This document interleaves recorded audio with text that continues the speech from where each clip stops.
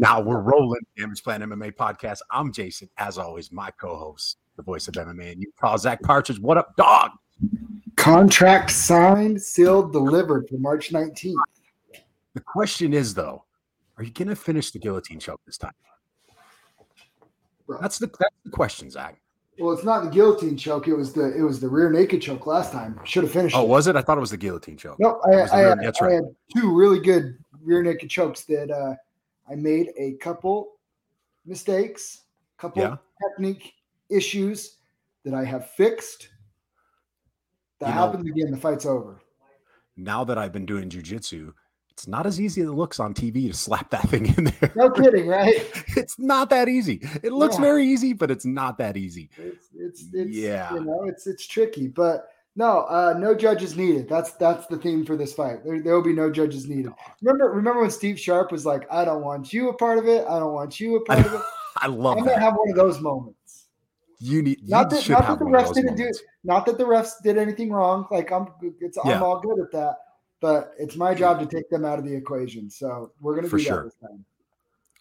Okay, before we get started on UFC 270, which we both thought on paper might have been a little underwhelming.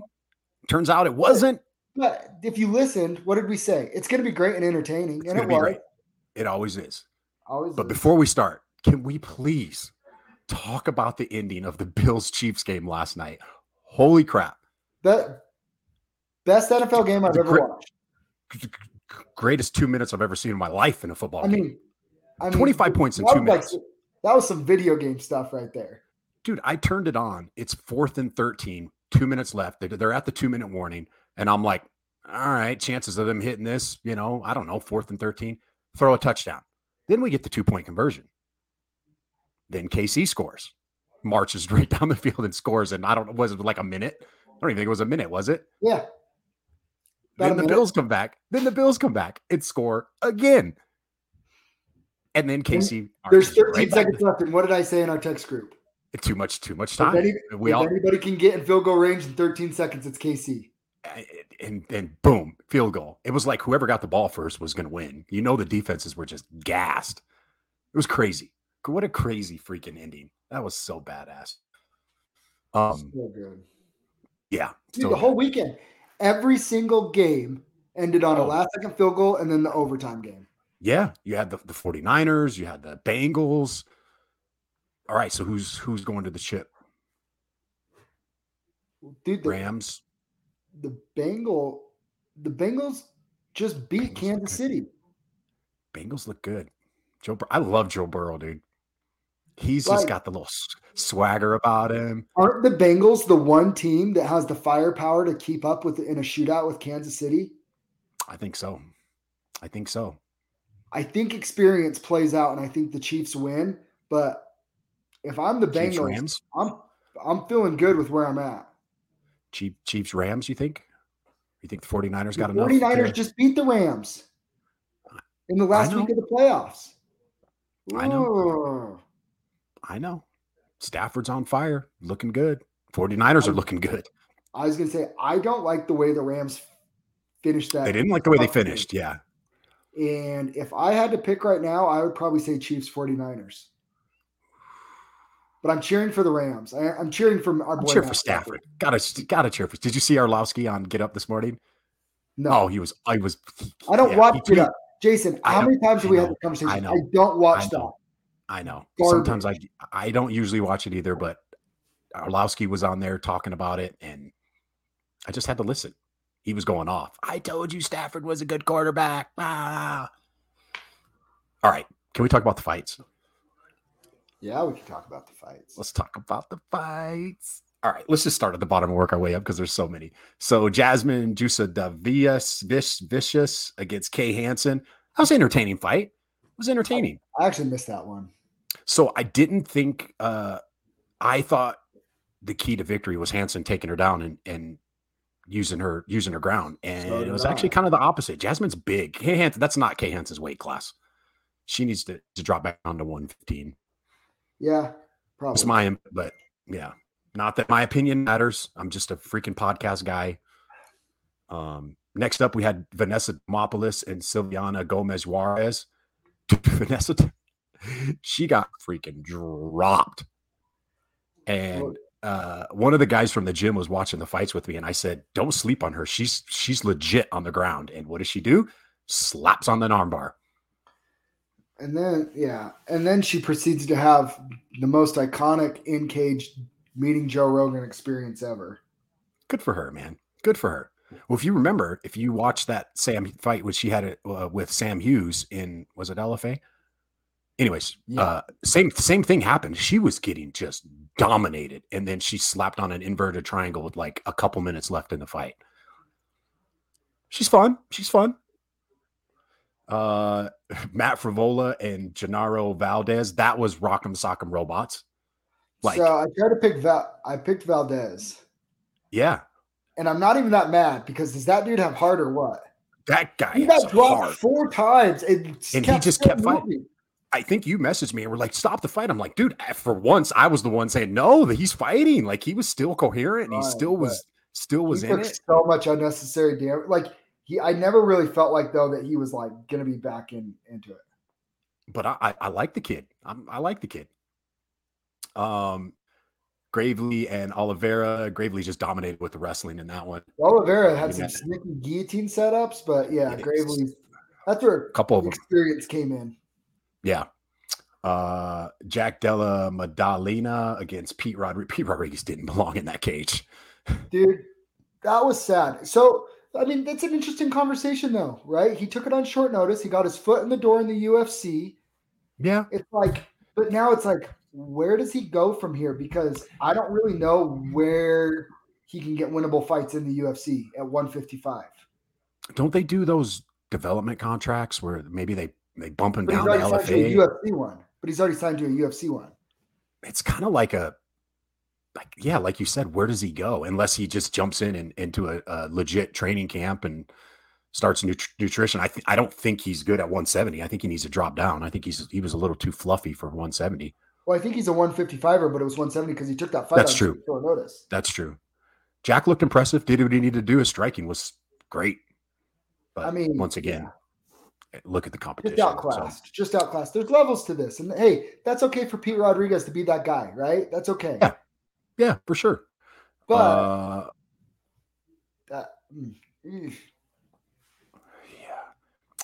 Victor Henry and Riano Barcelos.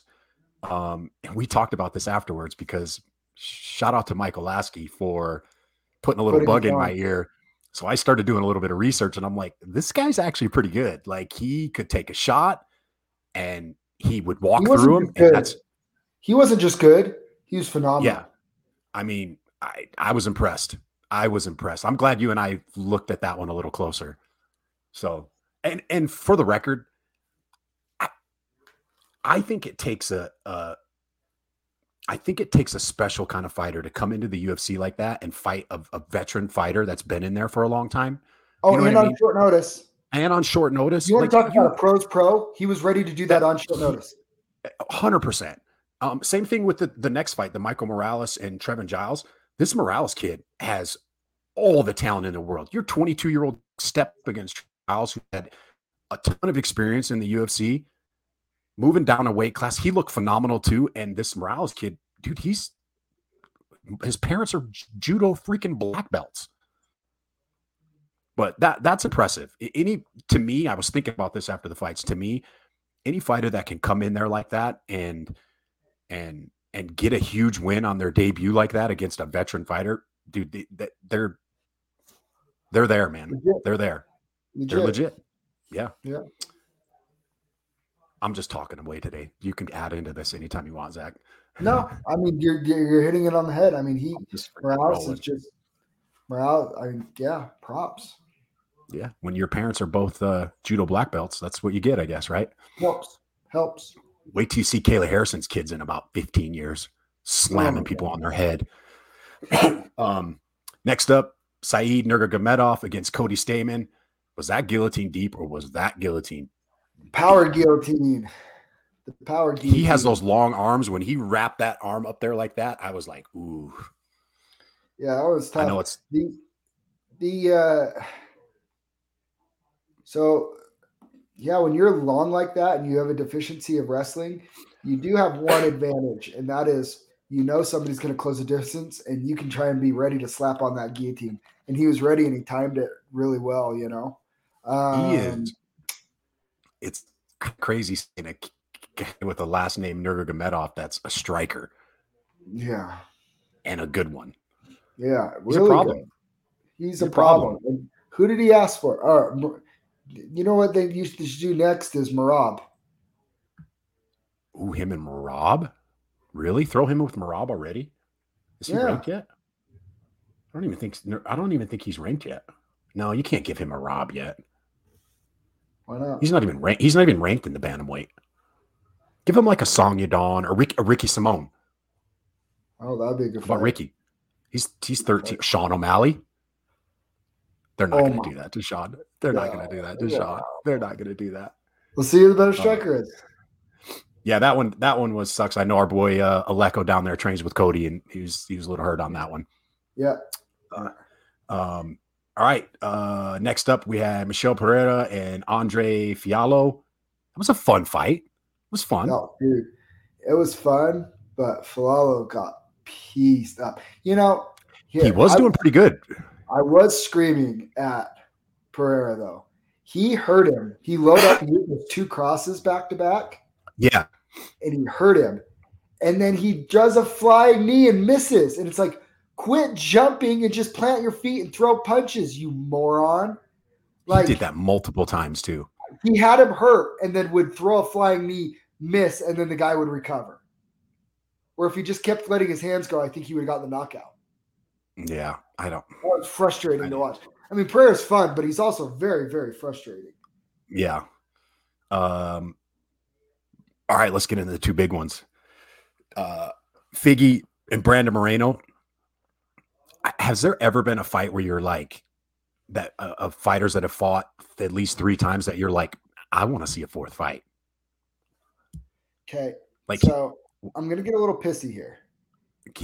Get a little pissy. Go ahead. I'm going to get a little pissy here.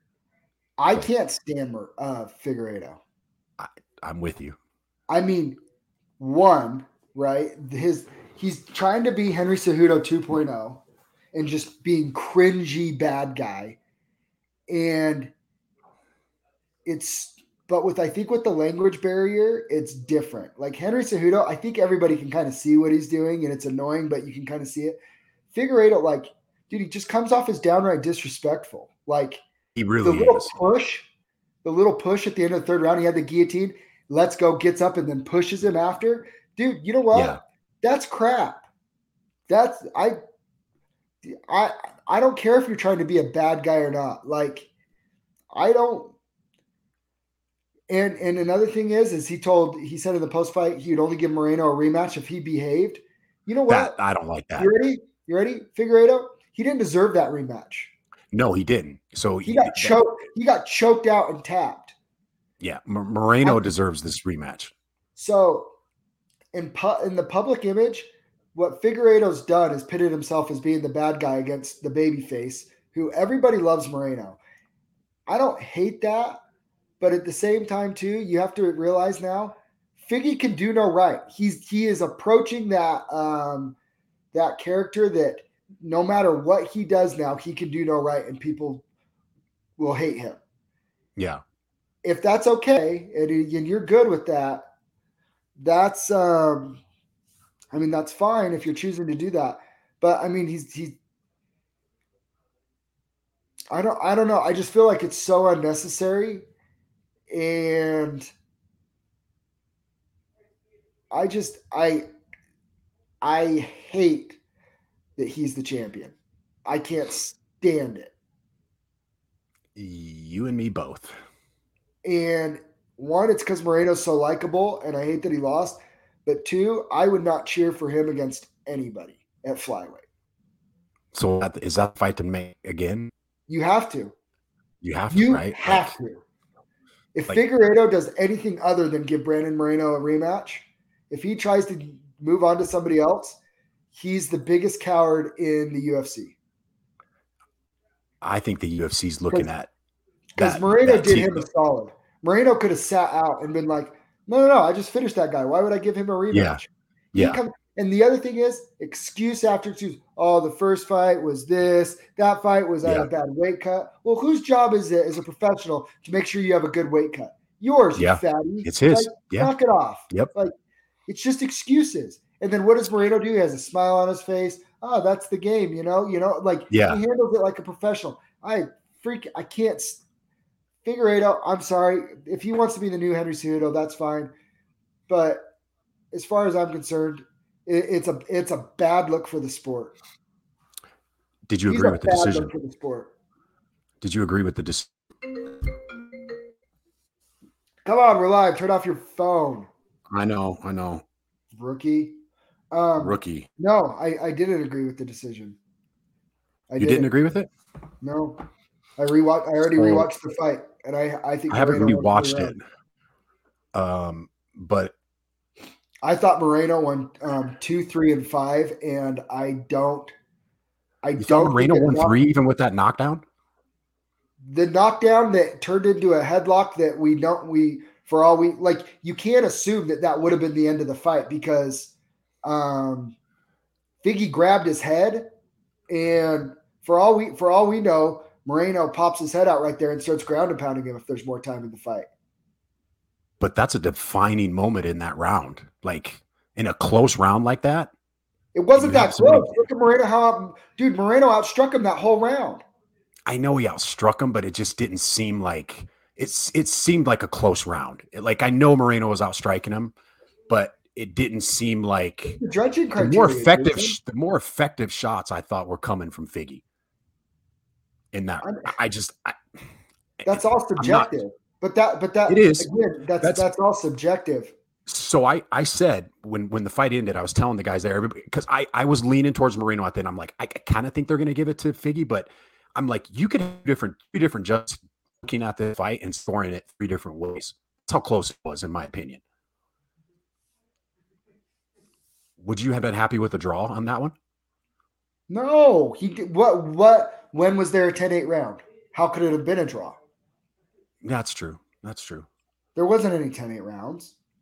Yeah, so every judge gave the third round to Figgy. So that knockdown clearly was big.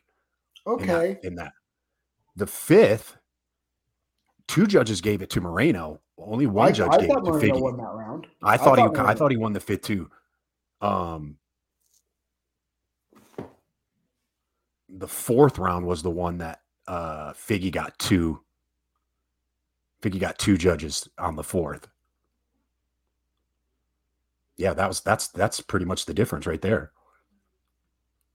I thought it was a super close fight. I want to see it again in Mexico because that crowd was alive when they were there to see Moreno. I don't think it matters where it is. Oh, I don't think so either. But this is why you don't give somebody a rematch that doesn't deserve it too. Because now what? So if Moreno wins, then what? If Moreno wins, if Figgy wins, then what? Then Moreno goes to the back of the line? That doesn't seem right to me. If Figgy wins 2 in a row like he did. And the other thing is, dude, like Nate Diaz said too, Moreno's still the champ. He didn't get finished. Yeah.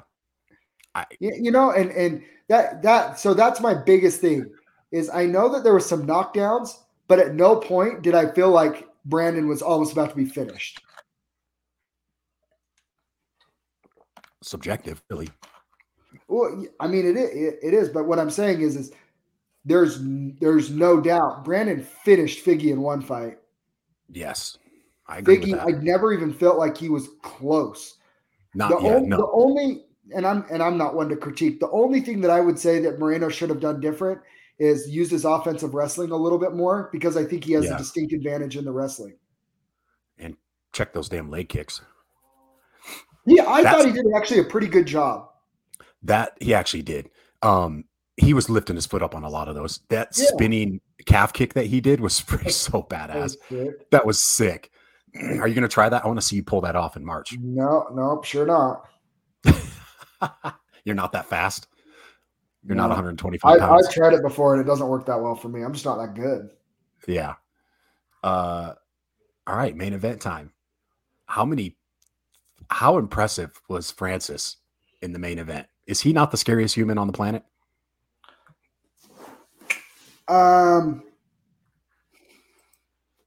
You say how impressive was he? How impressive was he? You text me and said what you thought. That literally might be the most impressive 5-round title fight performance I've seen from the standpoint of a fighter literally doing something that really anybody outside of Extreme Couture's training room, like nobody even knew he was capable of that. Yeah, nobody. Right? I mean, for him to make the strides that he's made from the Stipe fight where Stipe pretty much just wrestled him for 5 rounds. Yep. To be able to do that to a guy that's heel hooked people, that's competent on the ground and big himself. And you ready for this? He did it when he was exhausted. You could tell. When he got up from the 3rd round, I was like, man, I don't know if he's going to be able to do that for 2 more rounds, but that's what he's going to need to do. He freaking dug deep like a champion and did it. Yeah. Francis does not get enough credit for following now the Kamaru Usman path. Remember, Usman could wrestle everybody. Then he started knocking everybody out. Now, Francis could knock everybody out. That was his big equalizer, right? Well, now he can wrestle people. We now have not a chance. We now have 2 champions that have evolved into better fighters as champions. Usually it's you become champion, you lose, and then you try and fill those holes to get back. They're doing it as they're on top. Those 2 are single-handedly raising the bar of what it means to be a champion in mixed martial arts, that it's not enough to just get on top. You have to evolve to stay on top. And I just not enough credit can be given to Francis for the obvious work that he's put in the training room, and to not have an ego and check his ego and not be like, no, I can just knock him out. I mean, how many times do you hear somebody that's like, I don't need to learn how to wrestle. I'll just knock him out. Yeah. I'll just knock him out. Oh, yeah. And for him to go, no. If I want to remain champion, I need to learn how to wrestle. And he did a beautiful job wrestling. Stipe. By the way, Stipe can't beat him now. No, Stipe's not beating him now. Nope. The only person that's beating him is Gane in a rematch eventually. You know what? You ready? Gane isn't champion until Ngannou leaves. See, I think he can beat him. I think with a few more under his belt, I'd like to see him fight Curtis Blades. See him versus Blades. That's really scary. That's really scary for Gane to take next, though, because if Blades can do that to him too, then he falls a nice chunk of the way down the pecking order. See, but you got to remember, for as good as Francis looked, this fight was 2-2 going into the 5th round. Yeah, I know. And if Gane keeps that fight, if Gane doesn't go for that heel hook, he probably wins the 5th and he's the champ. Like, that's that close of a fight. So for as impressive as Francis looked, you remember, if he doesn't go for that heel hook, I think he's the champ. Maybe Francis ends up taking him back down, but I think that was a mistake trying to go for that. But either way, though, it's 48-47. One judge had it 49-46, which I can't 49. I can't really see how Francis won round 1 or 2 there. He gave him round 1. The one Sal D'Amato gave Ngannou round 1, which I thought it was pretty clear Gane won the first 2, and I thought it was pretty clear Francis won the next. Yeah, dude, it's so what does Francis do now? Like, is he stay? Does he go? Like, so we texted. Yeah. Francis has the leverage. Francis has all of it. He's the heavyweight champ. He's the man right now. And there is no Gain was supposed to be the guy. Like we said, right? The not shiny new object's going to come. Nope. Yep. So now it's like, okay, well, now I do hold all the cards. Francis can go, and you ready for my prediction? Yeah. I think you're going to see John Jones versus Stipe for an interim heavyweight title now. Because I think Francis is going to sit out again and go, cool, Smart. I want more money, and I'm going to sit out until. And as the champion, since he won, he now has a year where he extended to his contract where he can't just leave. Yeah. But he's used to sitting out for a while now, isn't he? Yeah. And he's hurt, got a knee injury. So he's going to be sitting out anyways. Yeah, he's going to be out anyways. So if I'm the UFC, I am betting at this point that John Jones is in some sort of interim title fight. And I would guess it's against Stipe because I don't think Stipe is coming back unless it's for a title fight, which he should. I agree. He deserves that. Yeah, I agree. If those two decide not to fight each other, they want to wait for Francis too. I mean, but they hold the cards. Now everybody's complaining about the purses. This is weak. This is. I get it. I'm all for fighter pay more. But one, we have no idea how much Francis got in pay-per-view points, and we have no idea how much Brandon Moreno got in pay-per-view points. Yes. Champions get pay-per-view points, right? Do they ever put that out? They don't ever put that out, do they? Nope. Is that information public? Nope, it's not. The only time we ever found out about pay-per-view points is Connor, because Connor likes to brag about how much we made. But Dana's like, we don't announce that, but if the Fire wants to, that's more than fine with us. We just don't. Because, I mean, it's the same thing. It's not really anybody else's business. True. Right? Like if you make commissions on something, it's none of anybody's business what commissions you make. Well, unless they choose to share it. And get the Venom money too. Yeah, and then they get some Venom money too, which isn't a ton, but it's something, right? Yeah. So here's my question to you, because you even said this fighter pay thing this is a hard one for me to swallow. It's getting there for me. Like you know how I feel about it. We're usually in agreement on this, but So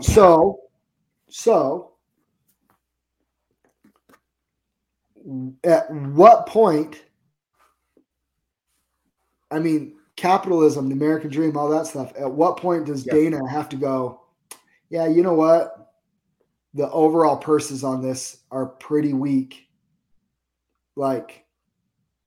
And the pay-per-views are up. Here's the thing that people don't understand. The pay-per-views are now $75. That's ESPN. That's not the UFC. The UFC sold their rights. And they get paid. The UFC gets paid a flat fee. Yeah. And then they split pay-per-view sales. Yeah. So, by the way, the UFC is not pocketing that $75 per buy. Yeah. Yep. ESPN is cutting them a check for $500,000 for every single event they put on. And then they're splitting. I don't know if it's 50-50. I don't know if it's 80-20. I don't know what the split is. But then they're splitting the pay-per-view points. So right off the bat, ESPN's taking a huge cut of that $75. And I'll bet you it's around 50%, if not more. Yeah. Because ESPN's, they're doing all the marketing, they're doing all the advertising, they're doing all that, right? Yep. So that's ESPN, what they're doing to try to get a return on their investment for cutting the check to the UFC for $500,000 for every single show. Yeah. Then you do have to pay the fighters out of that, right? Yep. They could say that the Honda Center broke the gate records or whatever. I don't know about you. Every time they did a panorama of the crowd, there was a lot of empty seats. When Moreno was fighting, it looked like not when Moreno was fighting, but I mean, that place wasn't sold out, or maybe it was sold and people didn't come or whatever because of COVID or whatever. But I'm just saying, like, people are making all these assumptions with having a fracture of the information. And let me just say, and I'll just say this, and this applies to everything. If you are making assumptions only hearing one side of one story, and you don't have all the information, odds are you probably don't have very good data to be making an assumption. And that applies to everything in life. Here's what I think it's eventually going to get to this point, and I know we've talked about it before on here. MMA is arguably the fastest growing sport right now. Like it's up there with when there's a UFC pay-per-view. I mean, like it's up there with, maybe not quite up there with the NFL, NBA, but people are watching. It's on ESPN. It's on network television. MMA is hot right now. And what I want to make sure I word this right, because I get both sides of it. What's hard for me, especially for this one, is when you get to that level, when you get to that NFL level, that NBA level, that elite level, right? And the UFC is that elite level. You have to be all in. You have to be all in with your nutrition. You have to be all in with your new training. You have to be all in with your recovery. All in, right? So you get that opportunity to fight on a pay-per-view and you're only making 12 grand. It's like, okay, but time out. Who signed the contract? I understand that. No, I'm not. I get all that. Trust me. I get all that, but it's getting to a point now where it's like, are we taking advantage of these guys and to get them to fight on that level? No. I'd like to see it. At what point is it on the fighter's responsibility? It is. Like, you know what? It is. Or their management. No, it 100%. The fighter's management. It 100% is, but we have to. I think it needs to get to a point where if you're fighting on that at that level, you should be okay for 6 months to a year. You should be able to pay for your training. You should be able to pay for your training. Like it's just, and I get it, but that fighter that's fighting on there, he doesn't have an opportunity to go make money anywhere else. They can't promote, from what I was told, they can't go out and promote, hey, I'm Kay Hansen, UFC fighter. I'm training at this gym. Like they can't use that UFC name. So where are they? How are they supposed to get money? I get both sides. You know I do. You know I do. How are they supposed to get money? If you're devoting that much time to something to fight at that elite level, and you're only walking away with a check for 10 G's, that you're barely covering a month's worth of expenses. It's just like at that level. I'm just saying at that level. The contract. Then so now what you're saying is I'm just saying, but if you've been rewarded, just listen. If what you're saying is they deserve more, right? And I would love to see them make more. But you can't make a deal and say, I want to be in the UFC. I want to be all these fighters that are trying to get in the UFC. They go, I want to be in the UFC. I want to be in the UFC. I want to be in the UFC. They sign the contract. Yes, I'm in the UFC. And then one fight ends, like, oh, I don't make enough money. Yeah. No, you can't do that. I 100% agree. I'm in agreement. Here's I don't know what the solution is, but this is business 101. It's supply and demand. It's supply and demand. You're right. If the fighters are worth more money, go to a different. The only people that can change the narrative that the UFC is the place to be is the fighters. Is the fighters. If the fighters are clamoring and going, we all want to fight for PFL. The UFC is the afterthought. Well, the thing is, there's options now. There is options now. There wasn't options 5 years ago, 10 years ago. But fighters coming up right now, they're all still trying to get to the UFC. Their hopes and dreams are not to get signed by the PFL. It's just get signed by the UFC. Because the UFC, that's the thing that people forget. Everybody's talking about now, right now, right? Yeah. But at what point does the UFC get credit for dumping and losing tens and tens and tens of millions in the hole that they didn't know if they would get back? Yep. And they did that to grow this whole sport.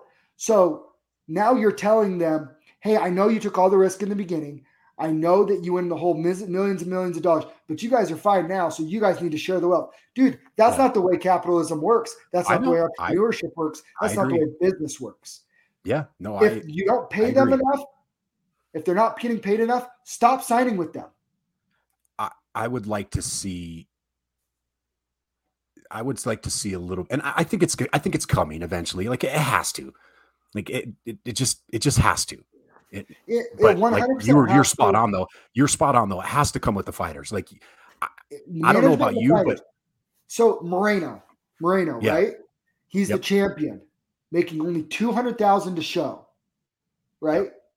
To me, and I know who he's managed by, and I know he's managed by Iridium, and that's fine and dandy. Maybe there should have been something in his contract that says if he becomes champion, his money goes up. Because he was out of the UFC and then he came back. Maybe they signed him to a 4-fight deal, and then right before he became champion, they signed him to an extended deal. Because here's the other thing that people don't understand. Like NBA contracts are guaranteed, right? Yeah. They're guaranteed money. So if you're a fighter and you're making $60,000 and $60,000, right? Yeah. And the UFC goes, and this is where the betting on yourself comes into play. And the UFC goes to a Brandon Moreno. And I don't know this. I'm throwing this out there. But he's making, 60 and 60 on his second run in the UFC maybe, or 50 and 50. Yeah. And they go, okay, you have one more fight on this deal. Here's a brand new deal for 200 and 200. Do you want to take this now and you have guaranteed 200 and 200 for your next 4 fights? Or do you want to wait? And if you lose your next fight, maybe your next deal is only 75 and 75. But if you win, now you're in the title contention. Maybe it's 400 and 400. You know what I mean? This is where fighters have to, betting on themselves pays off versus taking the security. If they take the security, but then become champion, you can't just go back on your deal. Yeah. We see it in the NFL. We see it in the NFL all the time. These fighters they sign a long-term deal. Well, the organization or the team is signing them to a long-term deal saying, we are banking on you, we are betting on you being better in the future. But they're also signing that long-term deal to say, we think he's going to be great. If he holds out in a year or two, it might cost us triple this. So let's sign it now. It's a win-win. Security for the competitor, security for the organization team, right? Yeah. If you don't like it, hold out and bet on yourself. You know what I mean? I agree. No, I don't like this narrative of, you know what Ngannou should say? Go to the UFC and say, I want to guarantee $5 million to fight. Either that or don't put him on like 4-fight contracts. If you're a fighter and you build up, like Ngannou's obviously he's built up a name, right? Like he's a big commodity. He's talked about going into boxing. Let him go make that money. If he's an independent fighter, maybe there's a clause in his contracts that says, hey, if I can go over and do some boxing, I can go over and make $10-20 million in boxing.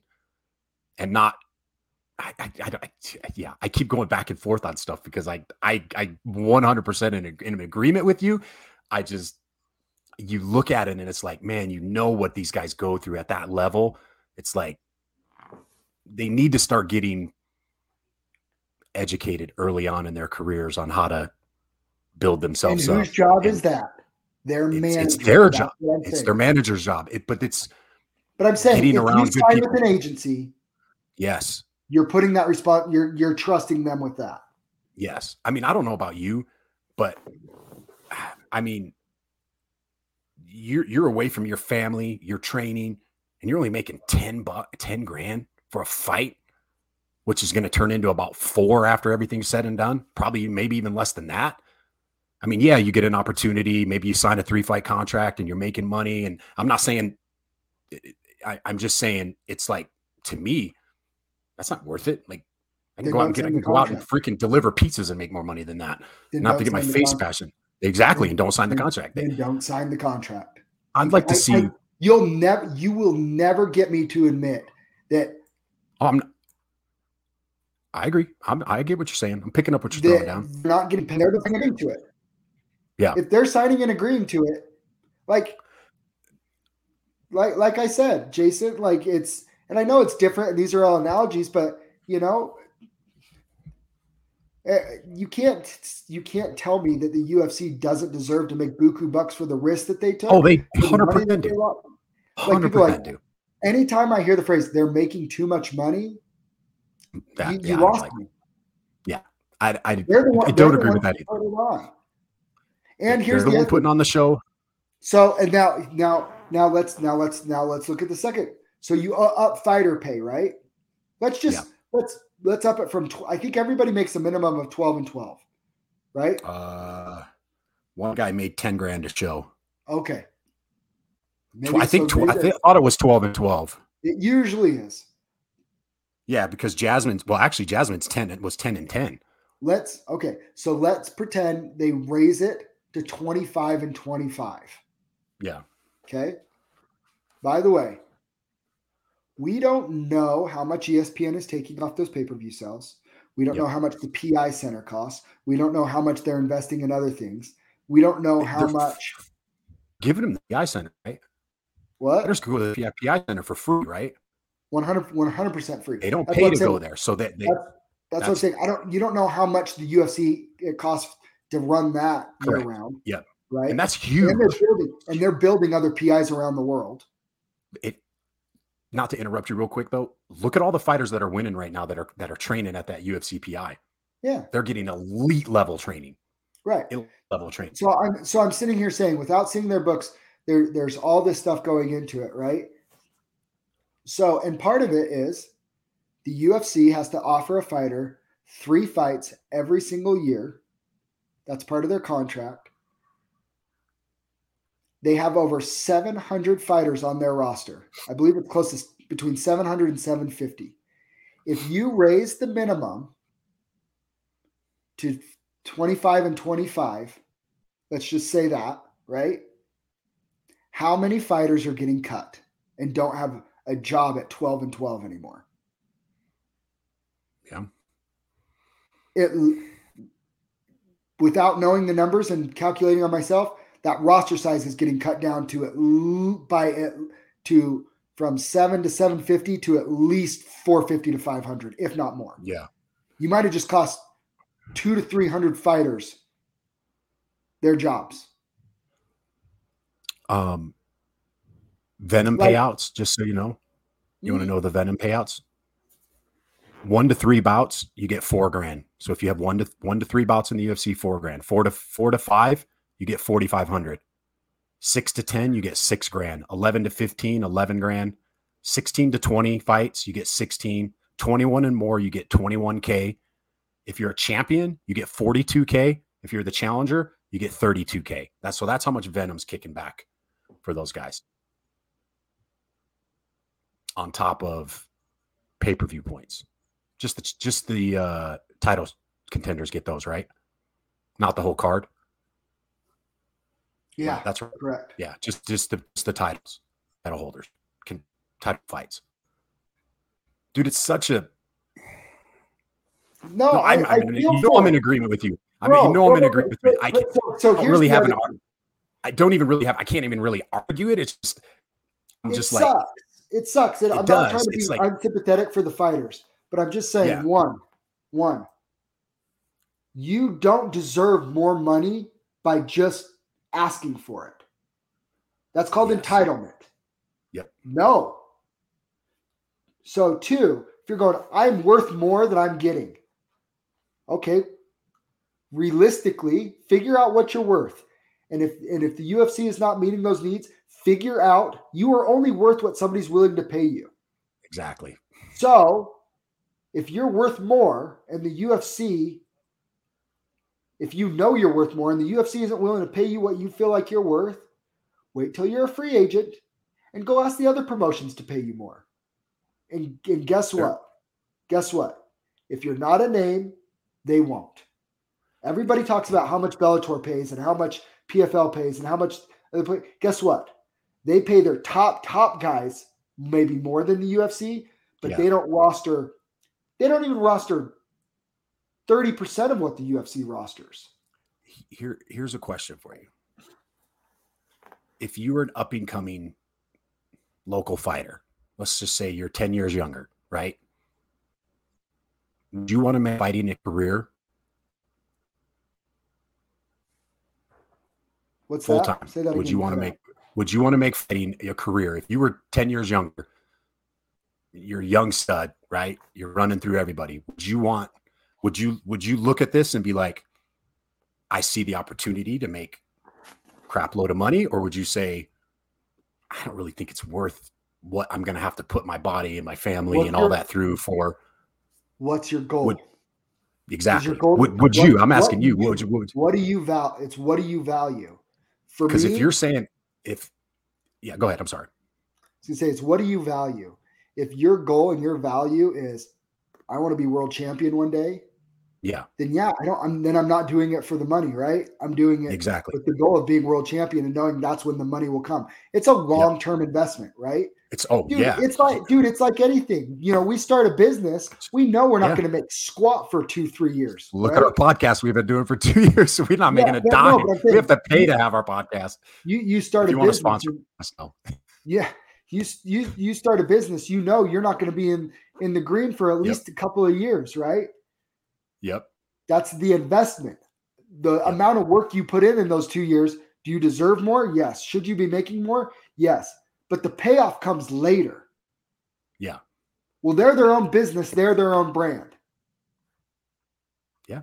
100%. Because I'm sitting there going for Francis Ngannou, right?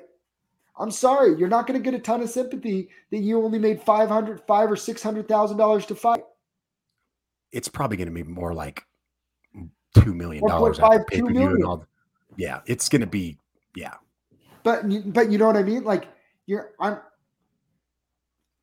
you're telling me that's for one fight.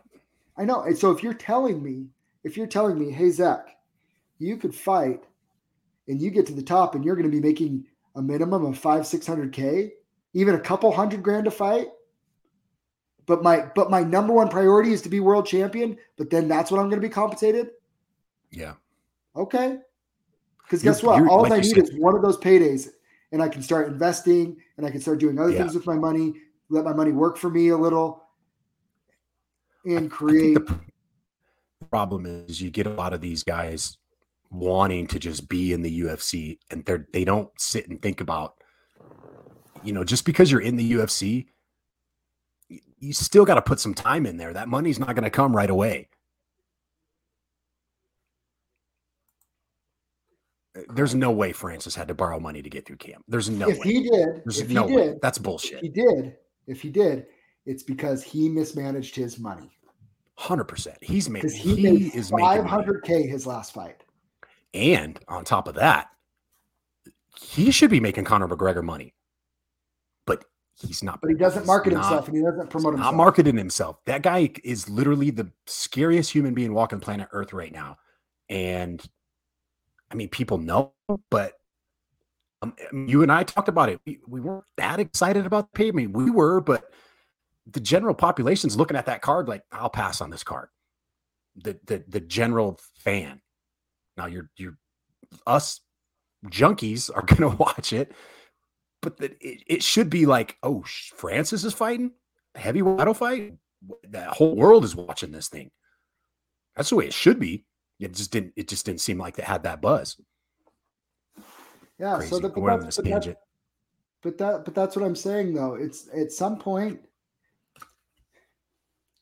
it's the person that cries. I'm not trying to be insensitive here, but it's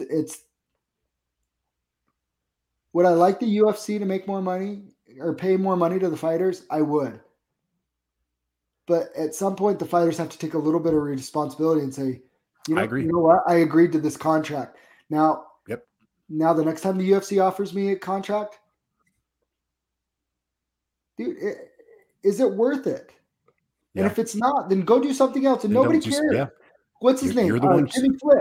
Jimmy Flick. Yeah. He walked away because he said, not making enough, not worth it. Dude. It's fine. More power to you. More power to you. Yeah. Like you said, if nobody's in your arm, sign that contract. That's right. So what's your goal? So what do you value? Is it money? Yeah. Because it's the same thing as a teacher, right? If you sign up to be a teacher and then cry about not making enough money, it's like, dude, you knew how much you were going to get paid when you signed up for it. Yeah, teachers know how much. Same with cops. Like, you know how much you're making. That's like, right. You're not.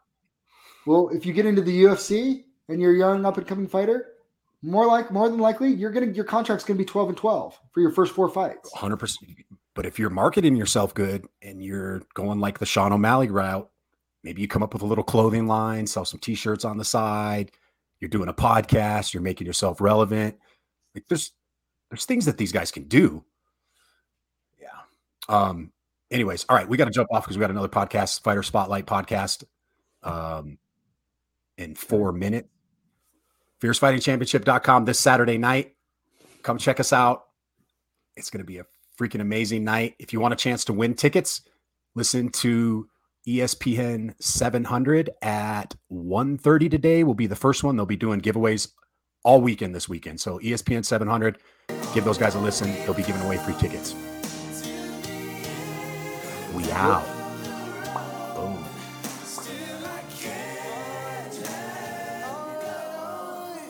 It's unnatural. You belong.